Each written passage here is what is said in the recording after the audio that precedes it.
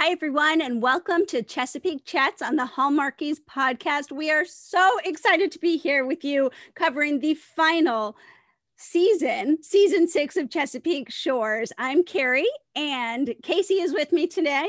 I sure am. Okay. And Anne, what have you got for us, Anne? Anne's here. I'm back. That's all I got. I'm glad to be back. I missed the preview, but I'm glad to be back for episode 1, the premiere. Yes, episode 1. Here we go. I'm actually really excited that this was such a good episode. I thought it was such a good episode. Yeah, it was. It was so good. Like, answered some of our questions right away. Yeah. Kind of got the ball rolling right away. Yes, exactly. I feel like the balls, we kind of are, exactly what you just said. So, yes. Yeah. I mean, we didn't do any of these like practice hits, sometimes with series, they do these like practice hit episodes. We're like, okay, I kind of see where this is going. Yeah. No, this one was like, all right, put me in, coach. Whoosh. Yeah. We're trying to cover some ground this season, and we are starting. We have started. Now, this episode was titled The Best Is Yet to Come. And I was like, I believe it. I believe the best is yet to come. This is going to be a great season. So, you guys, we start off immediately where we left off, which is unique. I think that's really unique, a series anyway. Mm-hmm. But we start off, the family is in the ER waiting room. Mm-hmm. Everyone's there almost. They can't get a hold of Jess. I mean, like, first impressions of some of these little vignettes that go on, like who caught your attention? So the funniest thing to me was just Bree and Jess, and this isn't like serious, but like, Jay comes in and they're like, oh, maybe she called Jay, because they're just like really want to know, who she called. And then Evan comes and they're like, maybe she called Evan, and they're just like, no, like, we want to know. And we're like, we want to know too. And that was totally like, though, just the fun part, because everything else was serious. Mm-hmm. But I enjoyed that kind of lighter, the lighter moment that was happening, and the sisterly, like, That's it exactly. I thought it was like this right away, just like their family, their sisters, they're going to banter, they're going to tease each other. Their brothers in surgery for his heart attack, and they're waiting, but they just kind of can't get this other thing out of their minds. But this episode, I think, had so many nods to past like family history and like jokes or little things that we all love and look for in the O'Brien family, like that, the sister interactions and other things. That was so good. It was such a sister moment too, because you could, even with the intonation with Bree and her sitting back like, so she called someone, just the way they did it and the way they were going. It's like two real life sisters talking about, gossiping about their other sister. Totally. And the reaction too was very much like, it was so good. Because they were both like, oh, yeah, well, that's what she wants. I guess that's okay, even though we think this is weird. You know what I'm saying? Like, it wasn't a over the top reaction. It wasn't it was very, I don't know, it's just really real. Yeah. How they played that. Yeah. Thought.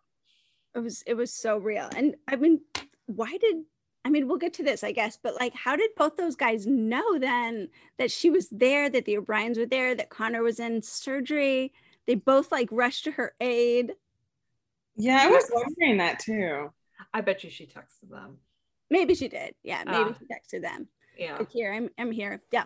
Okay, so they were not lighthearted. It wasn't a lighthearted atmosphere. I mean, Kevin's very serious. He's on the phone with Sarah. Mick and Megan were very just like somber, but Margaret, yes, that was gonna be mine. She caught my attention. She's like slamming the vending machine, totally getting some aggression out on the vending machine. She really did. She just went over there, and it was such an interesting moment because it's somber, right? Just as we were saying, where it's somber in here, the music is somber, and all of a sudden you hear smack, and it's like, whoa. But I mean, isn't that like true to life though? Like when you're in a really stressful situation and at the hospital, the only thing you could do is wait. And of course, the vending machines at the hospital suck. So I mean, I also love the moment when Bree was like, I'll listen, I got this, and bought the coffee, and then Keller stuck the dollar back into her purse. Like, again, such a, I don't know, it was just such a real moment. It was like I was a person in that room as a fly on the wall observing like a real life situation. That's how I felt in that moment. Like, I'm like, wow. Well, I mean, to put yourself in her shoes a little bit more too, it's like she's there. She doesn't know the family well. They don't know her well. They kind of don't know what she and Connor are to each other. She's not family. She knows she can't really demand any answers. She's not supposed to really have any answers, but she cares. So she's there.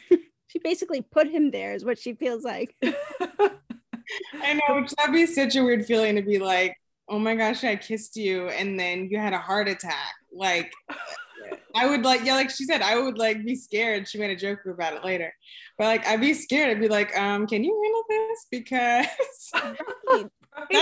you know, totally felt. So speaking of Bree coming in to save her with the vending machine, she definitely saved her with the, kind of snuck her back. Oh my God. That was funny.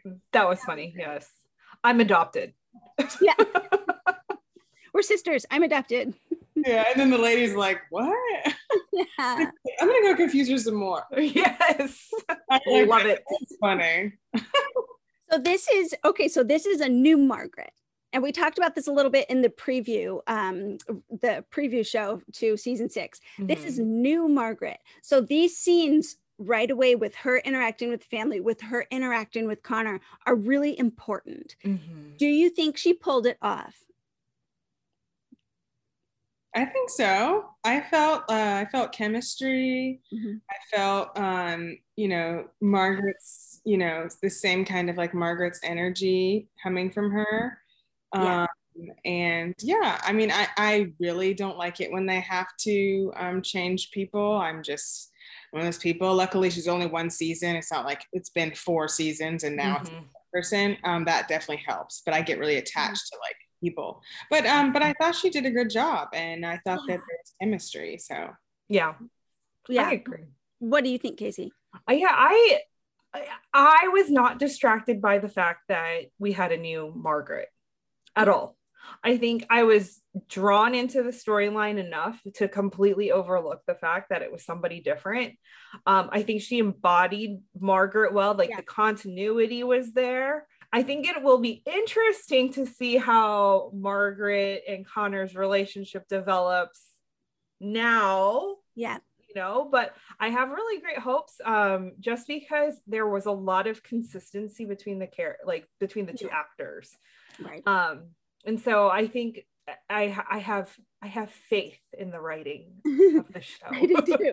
Now.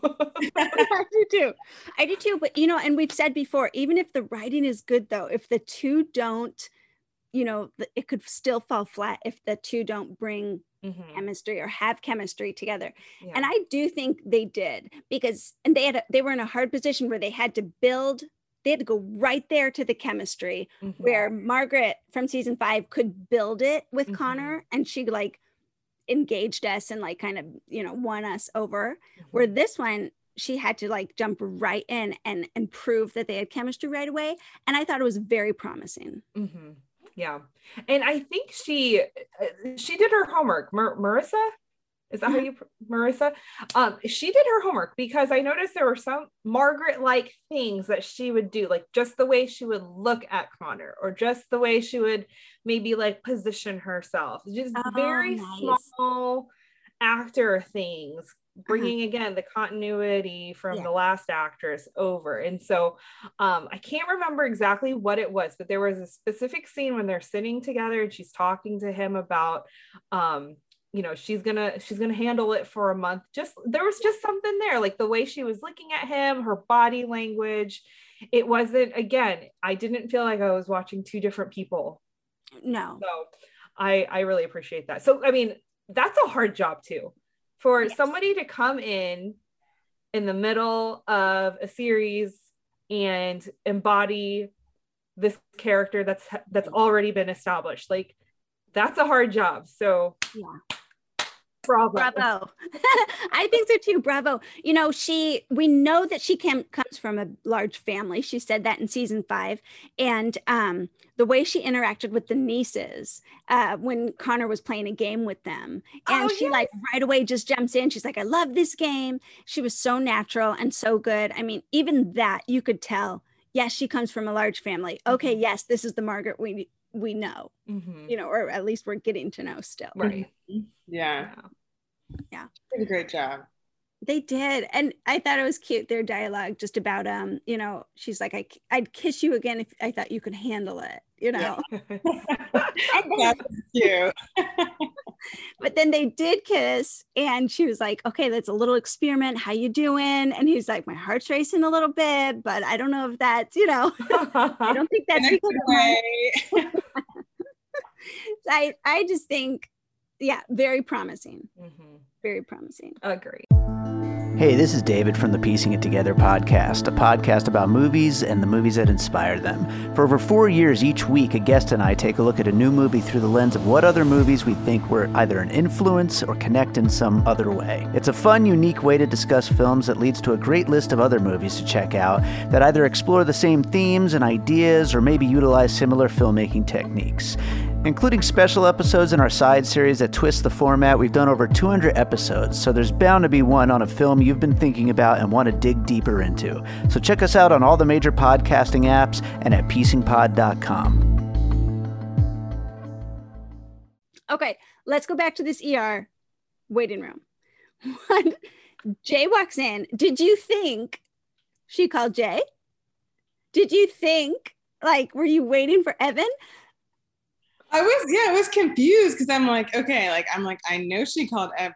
So I'm like, what is Jay doing here? He's just a really nice person, because he is a really nice person. Okay, wait, how do you know she called Evan? Because I mean, way back when you predicted Jay because Evan was endgame. That was me for sure. But you believed it because Anne came up with that awesome theory. But that was before we knew this was the last season. That was, you know? Yeah. I think I knew because I knew that because this is the last season, then I'm like, they don't have time to like make it believable for her to be with Jay for 2 episodes, and then all of a sudden decide she's switch over. Right. With Robert, Evan. But yeah, so I guess once it was the last season, then I was like, okay, because you're right. I think I did say that, because that is usually, I feel like, how it goes. Yeah. But because the last season, I'm like, Robert's in all the promotional pictures, like with her together. I know I'm like, Jay's the nicest person. He like overheard somebody at Sally's say that, you know, Connor had a heart attack. He goes to the, you know, ER. And then, then Evan shows up. And I'm like, okay, what's happening? Three's the crowd. But you know what? They played that really well. It did. They played that really well, because in that moment, even though Evan and Jay know that the other one probably has feelings for the same girl, they came together as 2 grown adults, and it wasn't about them in that moment. Right. Exactly. It was not about the 2 guys. That is how you write a love triangle, people. It's not about them. It's about Abby at this point. And even when Evan's like muttering on about like trying to find the right words and saying like, you know, I'm not a teacher, I'm terrible at this, Jay was like, no, you know, you did a great job, you know. Yeah, I appreciated the humility. Yeah, they both showed humility and were like, this is about Abby, like this is not time for us to, to do whatever, like to growl at each other. Like they did last season. There was a moment where I did feel like, and it's possible because I assumed, you know, we know that it was Evan that she at least chose. We don't know if that was Evan that she called yet, but at least she chooses him for this season. But there was a moment where I felt like Jay kind of conceded a little bit. Like he's like, oh, this guy shows up. Like, great, that was my thing. You know, I showed up, and then he kind of like, yeah, you did great, and you know, and then that's kind of it. You know, Evan leaves, but he stays. But we don't see Jay the rest of the episode. He's really, so I'm like, oh, I wonder if he conceded there. But Casey, when we find out how we find out that who Abby called, did you like that? Did you like that reveal?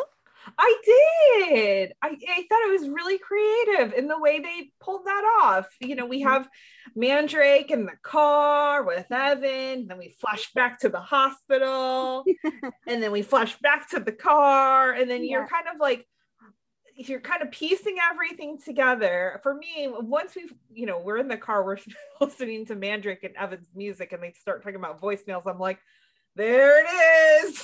There it is. But you know, the other thing that was stylistically creative is the fact that we as the audience found out before the sisters. Yes. So that was also a fun little thing. It's like we had our own little secret. We're like, haha, we know. Because I think, isn't it that she doesn't reveal it until the next day, Abby? Right. Yeah, the next morning because all she says is, well, he never said anything about it. And, like, and then it's the next morning they're finally like, who did you call? Yes. Oh, I thought that was awesome, because you're like, he's in the car and you still don't really know, and you're trying to read her body language, how she interacts with both the guys, but it's not clear at all. And then he's like, oh my gosh, Mandrake, I'm so tied up, you know, I have so many read messages or unheard messages, 35 or whatever. Wouldn't it be nice to have somebody at your disposal, like Mandrake? Yeah. Did Jess say that? I wish I had a Mandrake or something like that. She's like, if I had a Mandrake, I could do anything. Yes. It's like, well, yes. True. I could do anything if I had a Mandrake too, you know? Totally. Help me. Except he doesn't cook, but I mean, I guess I could do that. He could help me do a bunch of other things. So great. Okay, so let's keep talking about Abby and Evan. We find out first, before the sisters, that Evan is who she left the message to. He overanalyzes the whole situation and wonders. That's interesting for his character. Okay. Because he has everything. Yeah. He literally is a billionaire. He can buy things, a plane, a yacht, a house, an apartment. He can, I don't know, build a house for all the kitties on Chesapeake Shores if he wanted to. But the interesting thing about him is he is kind of flawed, so to speak, in the fact that he's so internal, and then he's at constant battle with himself. And he's an overthinker, which leads me to believe he's slightly anxious, just because I am that same way. So I think that's interesting. I think, you know, that's unveiling more of we're Evan on the onion. There's more to Evan than his money, and I can appreciate that, because it's completely bonkers that we've gone from Trace, who was, you know, a music star who got into some trouble there and then found his way to fame, and then we've like flipped to the other side. We're like, hey, let's just give her a billionaire, like what the heck. You know, so that was I like that. I like that we're seeing a little more of Evan's human side. Yeah. I appreciated what he said. He said, I'm so impulsive. And he's like, he was trying to be like, I don't want to be impulsive. I want to like really think through like how I want to approach this, like what I want to do. Because he's like, I have this tendency to just, buy a boat today and, just like immediately do things because I can do whatever I want. So I like that, you know, like you're saying, Casey, I like that they, you know, gave to his character, and that shows that he's reflecting and trying to grow, and which I think is what we should all, you know, want to do. Absolutely. We all need to. And I mean, there's key things that Abby said to him last season, even, that just really made him reflect and stop and say, okay, I'm not going to totally sweep this girl off her feet. Like, she needs to see, like, I can't just buy her love, you know, like, so he really was thinking that through. But they can't help themselves, you guys. These two cannot help but be business relationship, have this business relationship, even as they're negotiating dates. They can't help but like be business savvy with each other. Yes. You know? That was cute. I like that. I'm just such a control freak that I was like, I would really feel I would really feel like I had, not like I had control, but I probably would in my mind.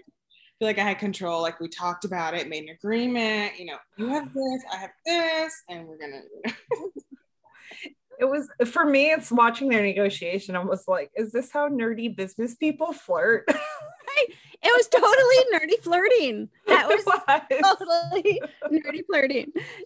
I thought it was so cute though, because that's who they are together. They were business people together, and now they're trying to navigate the new waters of their relationship, and they had to, like, in order to be themselves and to let their guards down, they had to be a little nerdy flirty. So yeah, I do like the idea of the 2 dates. I mean, Evan wasn't wrong when he's like, you know, the first one we're going to be very nervous and trying to impress each other. The second one we could feel more like ourselves. Right. I'm like, okay, that's a good point, actually. That's very valid. Yeah, I agree. I totally agree. I also thought it was really cute that you know, Evan surprises me a lot. You think he's going to come in and be awkward and straightforward and really like ruin a moment, but he turns a moment around and he becomes charming and delightful, and his honesty like helps, you know, it just, his clear speaking helps. Oh, he was like, are we going to talk about that voicemail that you left me, you know?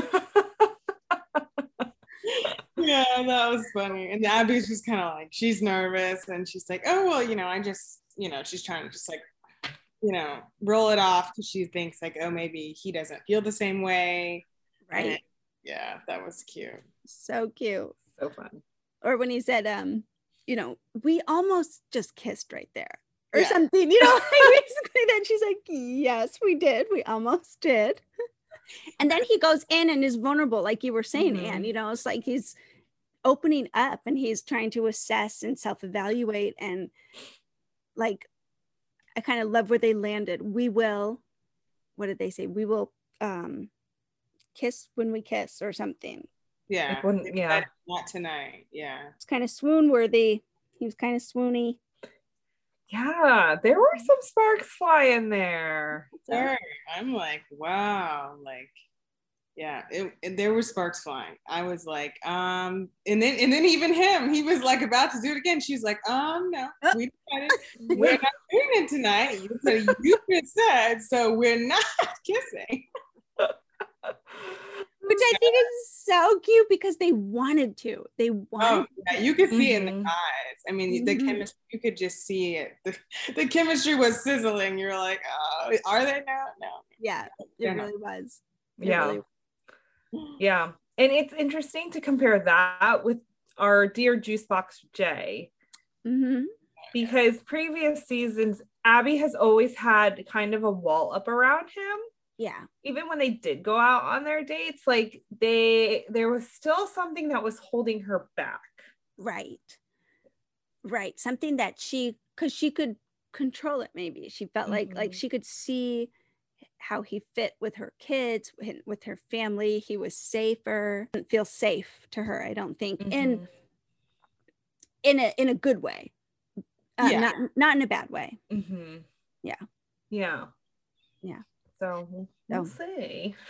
I love his little phrase when he said, "Be seeing you." I thought that was what he said, be seeing you. And it was just like this old timey, like this old fashioned old Hollywood like send off. I don't know. I don't know why I wrote that down, but I was like, that's a really quirky little way to say goodbye. Yeah, it's different. It's like you said, it's like of a past time. It doesn't sound like something somebody would say like today. No, he's an old soul. Okay, we've got so much good things to look forward to with Abby and Evan. Of course, the second date coming up that she plans. I wonder how that's going to show her personality and his. Oh, by the way, what did you think of the yacht and the lobster and the dancing and he really went, you can't go bigger than that on a date. And that was the first date. Was that a good move? Oh, well, I don't know if it's a good move, but that's definitely an Evan move. I would be, as me personally, I would be very intimidated. I'm like, I'm literally gonna be alone with this person. Like, I'm not even in a restaurant with like other people talking. I guess there's music on the yacht, but I'm like, this is a lot of pressure. It's gonna be like quiet unless we're talking. Besides, music. And then I have to like look all nice, and then I can't dance. So then, like, oh, I'm gonna dance. I'd be like, oh my gosh, kill me now. I can't jump off the boat. But I thought it was really sweet that he actually cooked the lobster. Right. Or I guess he had it flown in, but he cooked it. Mandrake didn't cook it. He actually cooked it. So I appreciated that personal, that personal touch. But I think I'd be overwhelmed. Yeah. That's it's an Evan thing for sure. I think it fits. I think it fits him. Just from what we know of him. If it were Jay doing this, I'd be like, whoa, bro, slow your roll. Right. But this is Evan. And my thought is, this is the first one. You do realize it has to go up from here. I know. That's a good point. Like, what are we going to be doing? Are we going to be flying off to Paris for dinner and going to Belgium for waffles in the morning? Like, I don't know. It's very, what was his, on Friends when, yes, but on Friends when Monica dates the billionaire, it's very reminiscent of that. What was his name? He ended up going to the UFC or something. And he was like super duper rich, and he's like, hey, I'm gonna take you out to dinner, and she's like, oh, okay. And he like flies her to Paris that night, and they have dinner at Paris in Paris because he's like that rich. It's very reminiscent of that to me. Okay, I do not remember that. This is like season 3. This is pre-Richard. Oh my goodness. Yeah, this is like season 2, 3. Okay. Yeah. Oh. Well, I don't remember that, but this will be fun. This will be fun to see. I'm curious to see if he tries to top himself or if he brings it down, but not in a bad way, but like in a I can relax. He becomes I can see that more accessible, a little more down to earth. I don't know. I would be interested to see him interacting with the girls. Yes. Yeah. I was pleased with his interactions last season, but it'll be if they're going to go. But as a couple, like if they're going to be a thing, like how, because that's a tricky thing, especially when he's got all the money in the world. It's like, you can't just buy, like teenagers are smart. Okay. They're kind of dumb in some areas, but they know when they're playing, like they know when they're being played. So, right. That's true. I don't know. It'll be interesting. Yeah. Okay. High hopes for this, for Evan and Abby. I'm excited to see how they fall in love and make a family together. But let's talk about Bree and Luke. Bree and Luke. They've come a long way. They almost like they're walking on peaceful waters here. Yeah, being happy and more comfortable, and they're in the woods, but they're holding hands and like just walking like on a trail. Like, oh, that looks so nice. Like, well, I should do that. It's so like calm and like tranquil. But then Mick, that's a whole that's a whole story there. He was being weird. He was being so weird with her and Luke. I guess it just felt like neither of them said anything to him, and then he felt like he was the only one who knew because Abby knew. Right. And then he's been in prison, and I guess he just kind of, he just went super protective dad. Yeah, but you know what?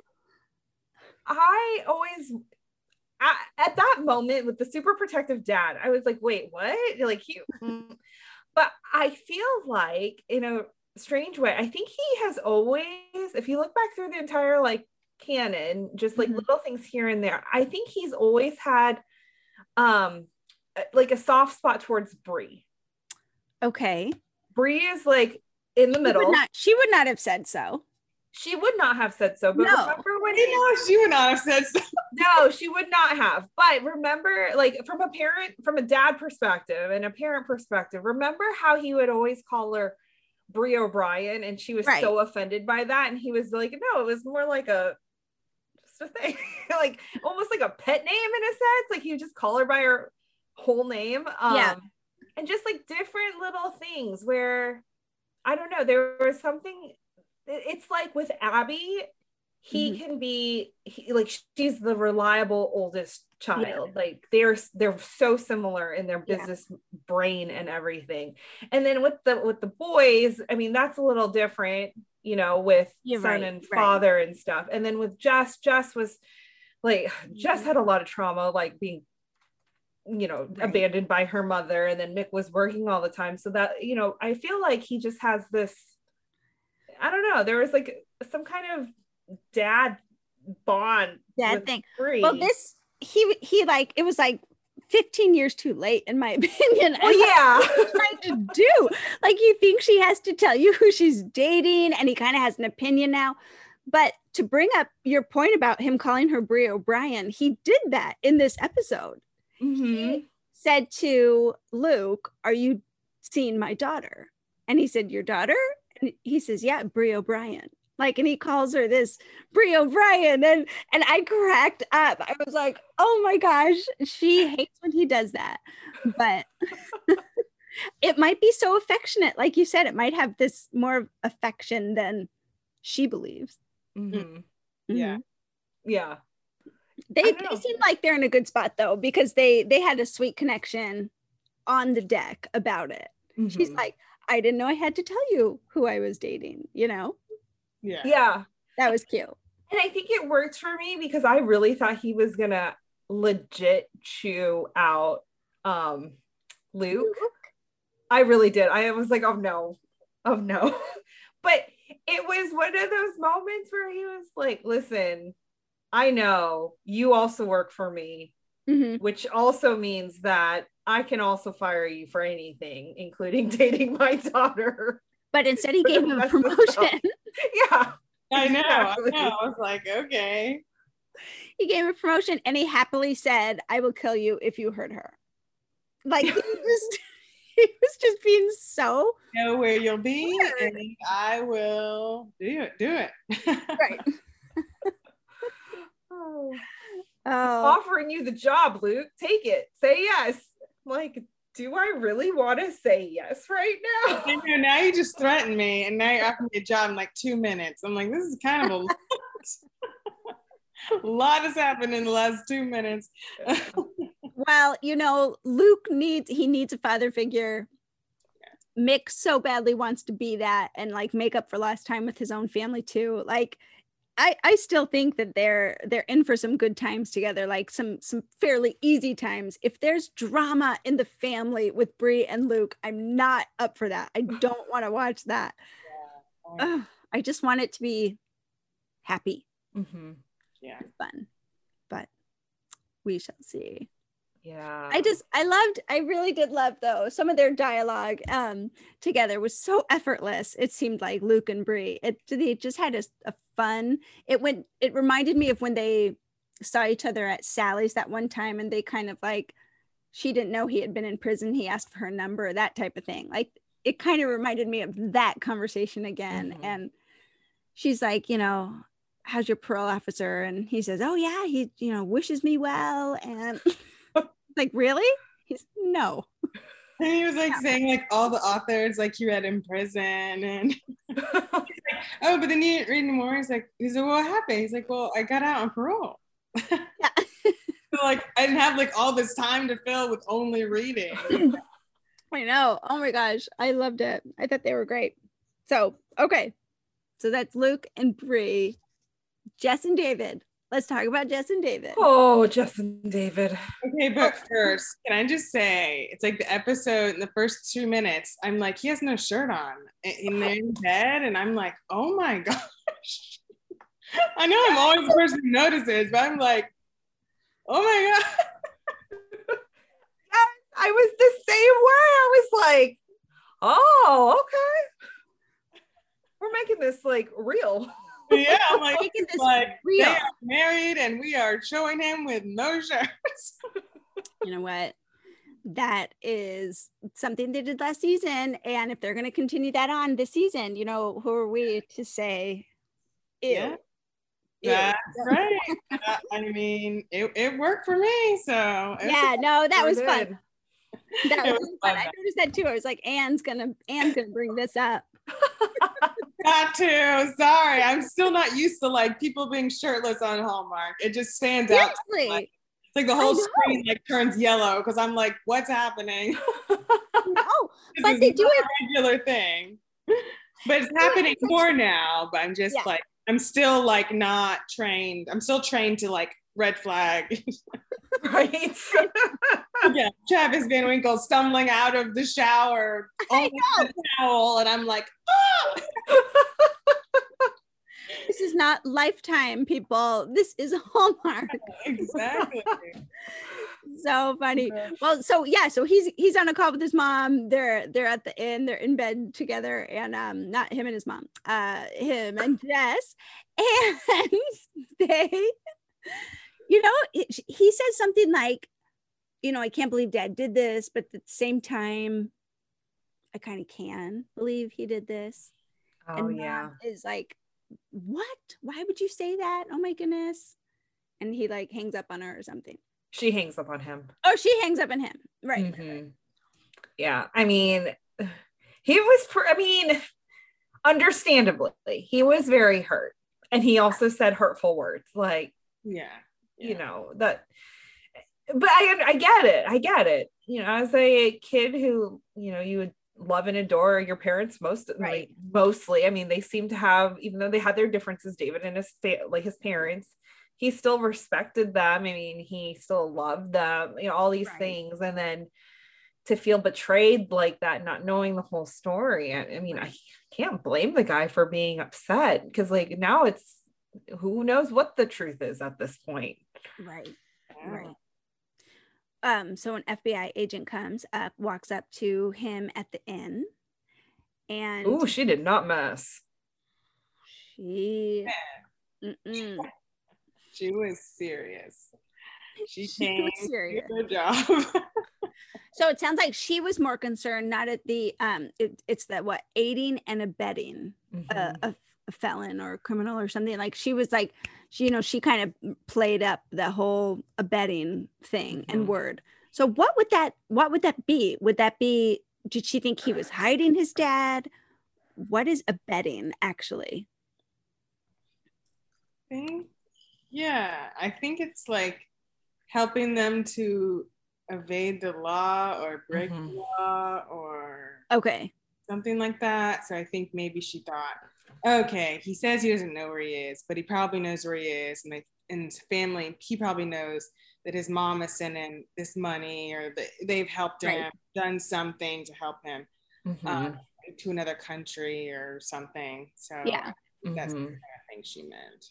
We'd like to take a second and thank our sponsor for this episode of the podcast. It's the Hallmarkies merch store. Are you looking for that perfect gift for the postable, hearty, or Hallmarky in your life? What about getting that t-shirt or hoodie that will help you stand out at your next holiday party? Now is the time to check out the Hallmarkies merch store. Full of festive designs by artists like Jessica Miller, Carrie from Hallmark Comics, and more. You can even have more than just shirts, but totes, cell phone cases, notebooks, mugs, and more. And it isn't just Hallmark. We have designs for Anna Green Gables, Man from Snowy River, The Nanny, and more. Every purchase at the merch store goes to help support the podcast and allows us to make the great content you know and love. There are frequent sales, so go to tpublic.com/stores/hallmarkies or see the link in the description. That's tpublic.com/stores/hallmarkies. More like lying for him or keeping his story going or something, because it feels like that, like aiding and abetting. Aiding and abetting is a legal doctrine related to the guilt of someone who aids or abets, aka encourages and incites another person in the commission of a crime. Okay. Aid and abet, great. But that last part. So not helpful. Basically, if you are encouraging someone or assisting them to commit a crime. Okay. So in this case, it would be, like the FBI agent is trying to figure out, did David help his dad or give him money or is hiding him or gave him money to go hide? Okay. Or abetting. Yeah. So what we have here is Connor and Margaret could possibly be called in to help David and Jess in proving that he's not aiding and abetting or something. I don't know. You know, if that were the thing, I would bet you that Margaret would figure it out. Yeah, Margaret will. Connor's on pain medication, so yes. Oh, speaking of pain medication, is that why he was acting so weird? No, I always get nervous when they show people, because it's like they're purposely showing us for a reason. Is he addicted to Vicodin? That's what I want to know. I mean, maybe, I don't know if like this is something he ever had a problem with before, or it's like just now I don't know. It's weird the way they're showing it though. I know. So purposeful every time when he took a pill and he quickly would hide it. I don't know about that, Mick. I'm still nervous. So anyway, okay. So Mick and Megan then. Unless we want to say anything else about Jess and David, they've got this thing, they've got to work it out, they're committed. Although David's kind of hiding something from her about the FBI people. Okay, they'll work it out. I know they will. Yeah. I think it's good for, like Jess said to her sisters, like when they were having their ice cream time, which I love because, it's like from the first season, or from the whole season, the whole series. It's just like, David's always the one who comes, who helps me and who supports me and is there for me. And she's like, and now I have to do it. And I don't know if I can do it, because her whole life, she's been the one who's been abandoned and who people have had to support and help and understand and be there for her, because she had this huge gap like in her life. Yeah. And so she's just like, I'm like literally she's been the one who's been like helped and supported her whole life. And now it's like she's like this person's partner who this really crazy things happen to, and she's the one who's gotta step up and try to be there for him. And I think it is gonna be it's gonna take a lot for her to kind of try to do that. And I thought a good thing for her character to explore doing and be put in a position to do. So. I think you're exactly right, and I think it was just like Jess to express some self-doubt in that way, like just like she doubted if she'd ever be a good mom. She's like, I don't know if I'm up for it. Like, am I the type of person who could support a spouse in crisis? And I thought it was really important that Abby was the one who spoke up at that point and said, you can do it, basically, or like, you will, because she was the one who did that for Jess. And so to be able to see I see that quality in you, you'll step up. Hopefully Jess was really encouraged by that. But I thought it was important that she was the one who spoke in, Yeah. As the oldest sister and as the one who really had to really be there for. Yeah, she really did. She really did. Okay. So back to Mick and Megan. Megan is postponing her trip to LA. Casey, what were you gonna say? Oh man. When she told Mick, don't give yourself too much credit or any credit at all or something along those lines, I was like, whoa, okay. But she's right. I mean, she is right. It was just like, Megan, okay. I see you have transformed. Yeah. Because season 1 Megan would not have the guts to say that to Mick. Oh, Right. yeah, no. Yeah. I was just like, I'm not going to do that again. And you know, his little thing where like, I don't know if I can trust you type of thing. He pseudo apologized for that. He said, I mean it, but I don't want to mean it. You know, that's not really an apology, but you know, I think that kind of sparked like ignited something in her. Like, no, you don't know where I am now. I'm not going to abandon him again. I'm not going to do that again. So that was good to see in her, I thought. Yeah. No, and I was glad to hear her say, like, you know, say those words. I'm not going to abandon him again. And I'm sure that, you know, Connor heard her say that, you know, he would be happy to do that too. But yeah, exactly. Yeah, totally. That's a complicated relationship. Yeah. I mean, as two people who have grown children, they're probably in their like 60s. Yeah. So I mean, that's a lot. It's not as easy as, say, when you're in your 20s and your long time boyfriend dumped you or cheated on you or whatever. Like, you know, it's so much more complicated than that. And so I think they're playing it well. I mean, all things considered, with like how things ended last season, moving into this season, I think that they do a good job. Mick and Megan do a good job of keeping their drama out from their family's drama. Right. So for example, when Connor came home, there was a really sweet moment between Mick and Megan.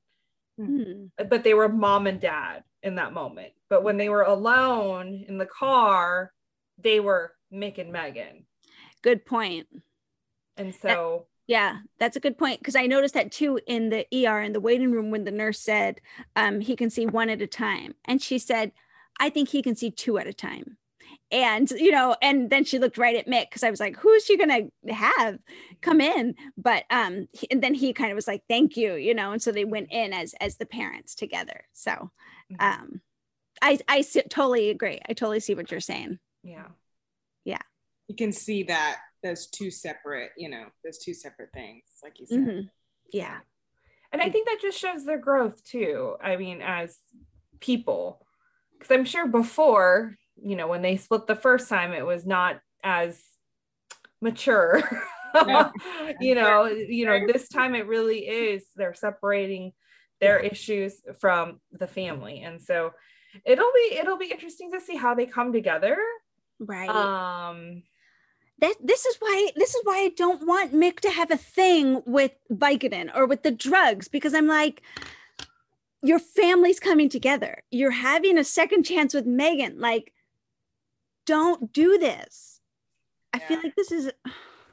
Yeah, I'm interested to see what's going to happen with their story and whatever he's doing with his painkillers and unless it's a tool to get Mick and Megan together, like Megan helping Mick and something about Megan proving her loyalties. Or something. I don't know. That, like helping to support him and showing that she's really in it and here. And I mean, I can see that. I mean, I think there's beautiful redemption possible for everyone. I really believe that. So I think that in the right hands, this story can go to a beautiful place. And what I'm thankful for is I do think it's in the right hands with these writers. I think they're going to take this to a beautiful place. Oh, I think so. Well, I did hear from a friend who told me that apparently Treat Williams said this is the best writing he's ever like experienced. So something along those lines. So I don't know. like and I don't even know where this is going. You know what I'm saying? Like, right. I could speculate all day long, but at this point, I really have no idea. No. And that's the fun of it. That's the fun of it, actually, to just not know. Like, we're going to experience this season in real time, you know, the way that they want us to experience it. I'm really looking forward to that. So a couple people who were MIA from this episode. Nell, I mean, they talked about her. Yeah. Oh yeah, she just made this chicken noodle soup for you. Did she? Where is she? Okay, she just, you know, where is she at? I'm gonna come say hi though. She just still in the kitchen over the pot. Still in the kitchen. Nell went to Miss Susie Applebottom's house for the knitting circle. That's where she was. Which is funny that they like literally brought her up, not saying, oh, she's away somewhere, but oh yeah, she made this soup that we're bringing to you. I was like, Or like Abby said, oh, I'm gonna go call Nell. She's with the girls. You know, like Nell was staying with the girls. I was like, okay, I guess. But I hope she comes back. I hope she makes this a good couple of appearances, if she's able. And then Sarah wasn't in, although she was talked to on the phone, of course. The phone, of course. Yeah, that's always where people are who are. Yeah. Oh yeah, I just talked to so. Yeah. And Kevin had a very minimal role in this episode. Very minimal. He was right there, faithful, brotherly, but you could tell there was a lot on his mind though. Yeah, you could.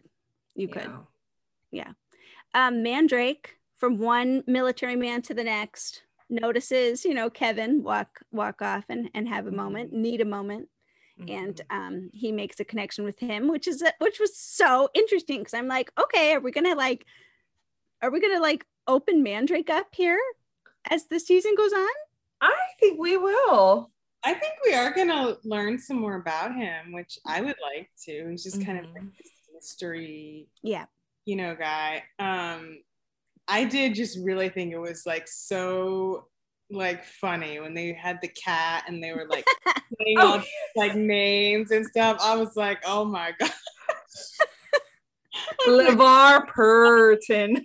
Yeah, Katy Perry, and like I was like, oh my gosh. And then Mandrake in his way is like, sir, are you using the cat to procrastinate on making a decision about Abby? And he's like, oh, it's really perceptive of you, Mandrake. I think that's exactly what I'm doing. I just like, they have this good, you know, chemistry. Yeah.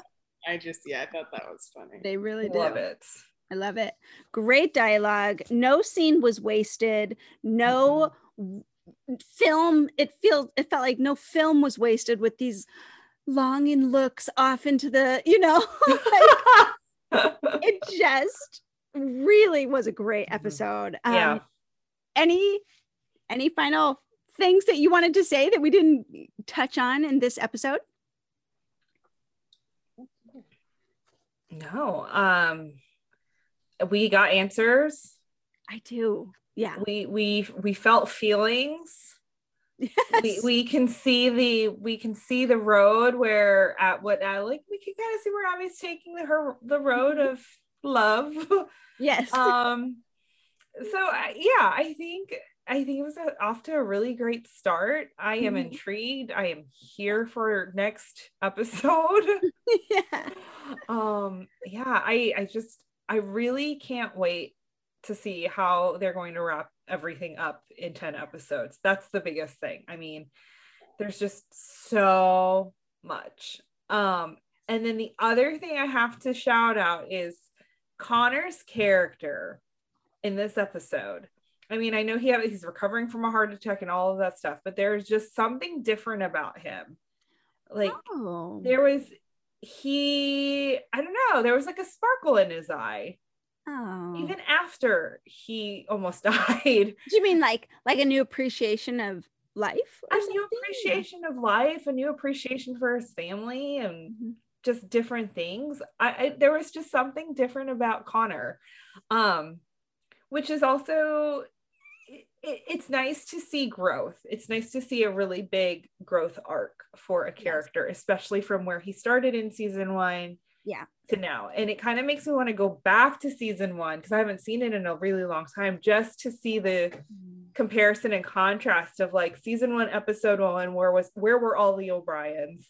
Yeah. Or season 6, episode 1, and just to compare, you know? Well, that is a magical thing to hear you say, actually, Casey, because there was a time when I don't think you ever wanted to touch a couple of those seasons ever again. But here we are. And you love this family, you know this family, you like where their stories are going, and you want to see these story arcs. Yeah. That's kind of cool. And I've said this from the very beginning, the cast is so stinking talented.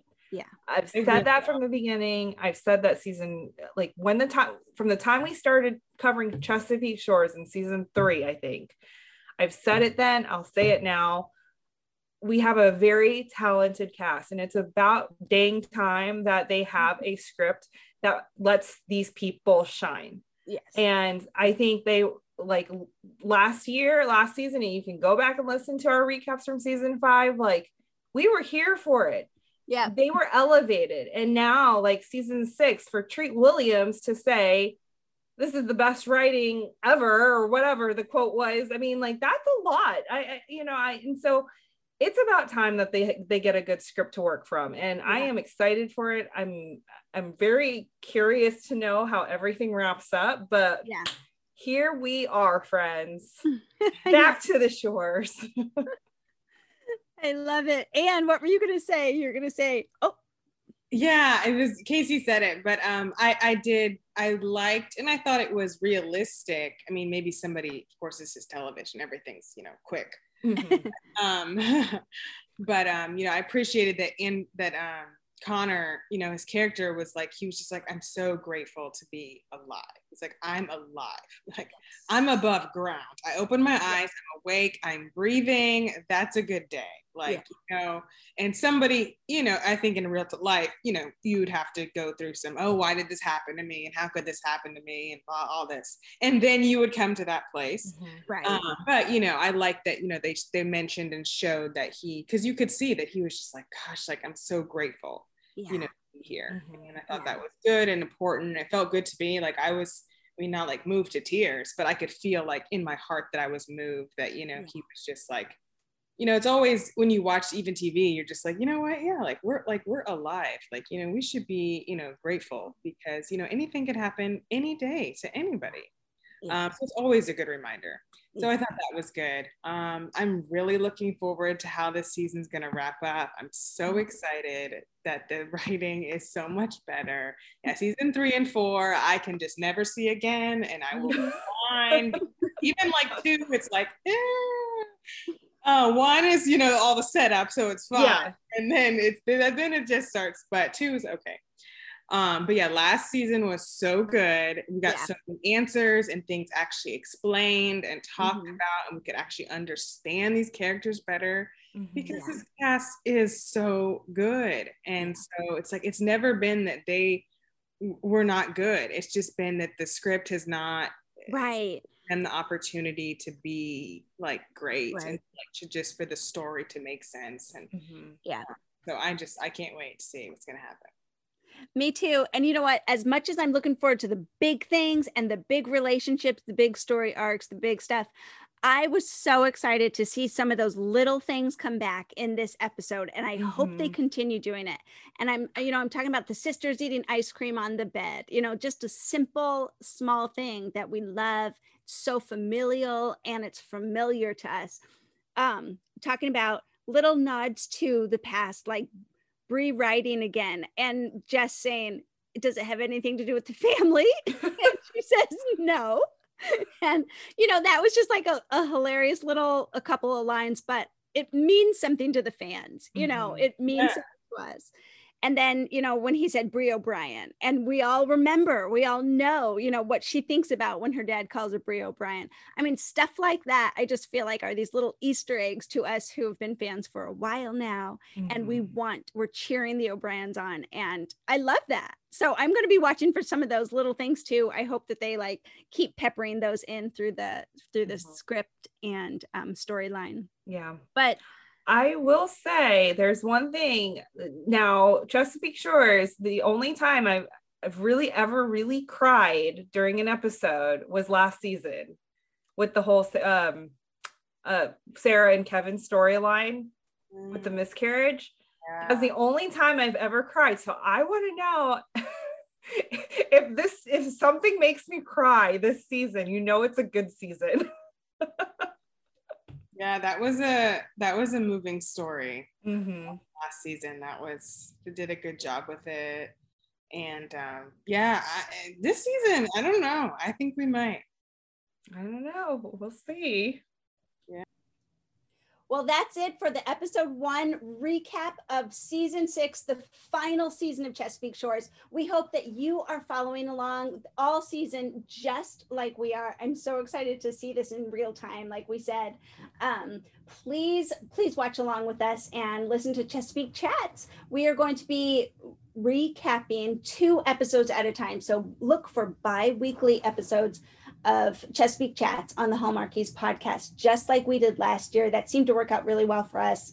So Anne and Casey and I will be with you in 2 weeks to recap episodes 2 and 3. But let us know what you think of episode 1 in the comment section here on YouTube, or leave a review and a remark on iTunes. Definitely subscribe, definitely follow us so you don't miss any Chesapeake Chats as the season goes on. But Casey, where can people find you on social media? You can find me on Twitter and Instagram at Casey__Simpson. Awesome. And what about you? And you can find me on Twitter and Instagram at awscott21. Okay, and come over to Instagram and find me at Hallmark Comics. That's Hallmark_comics. We love interacting with you guys. In fact, someone just heard our preview show and messaged me a couple of times saying, hey, you know, I know a little bit about this. I know a little bit about that. And that, I love that. That's so helpful for us as we go on and kind of like review these shows together. So we're thankful for that. Thanks for joining us tonight. We will see you next time, Chessies. Bye. Bye, Chessie. Bye.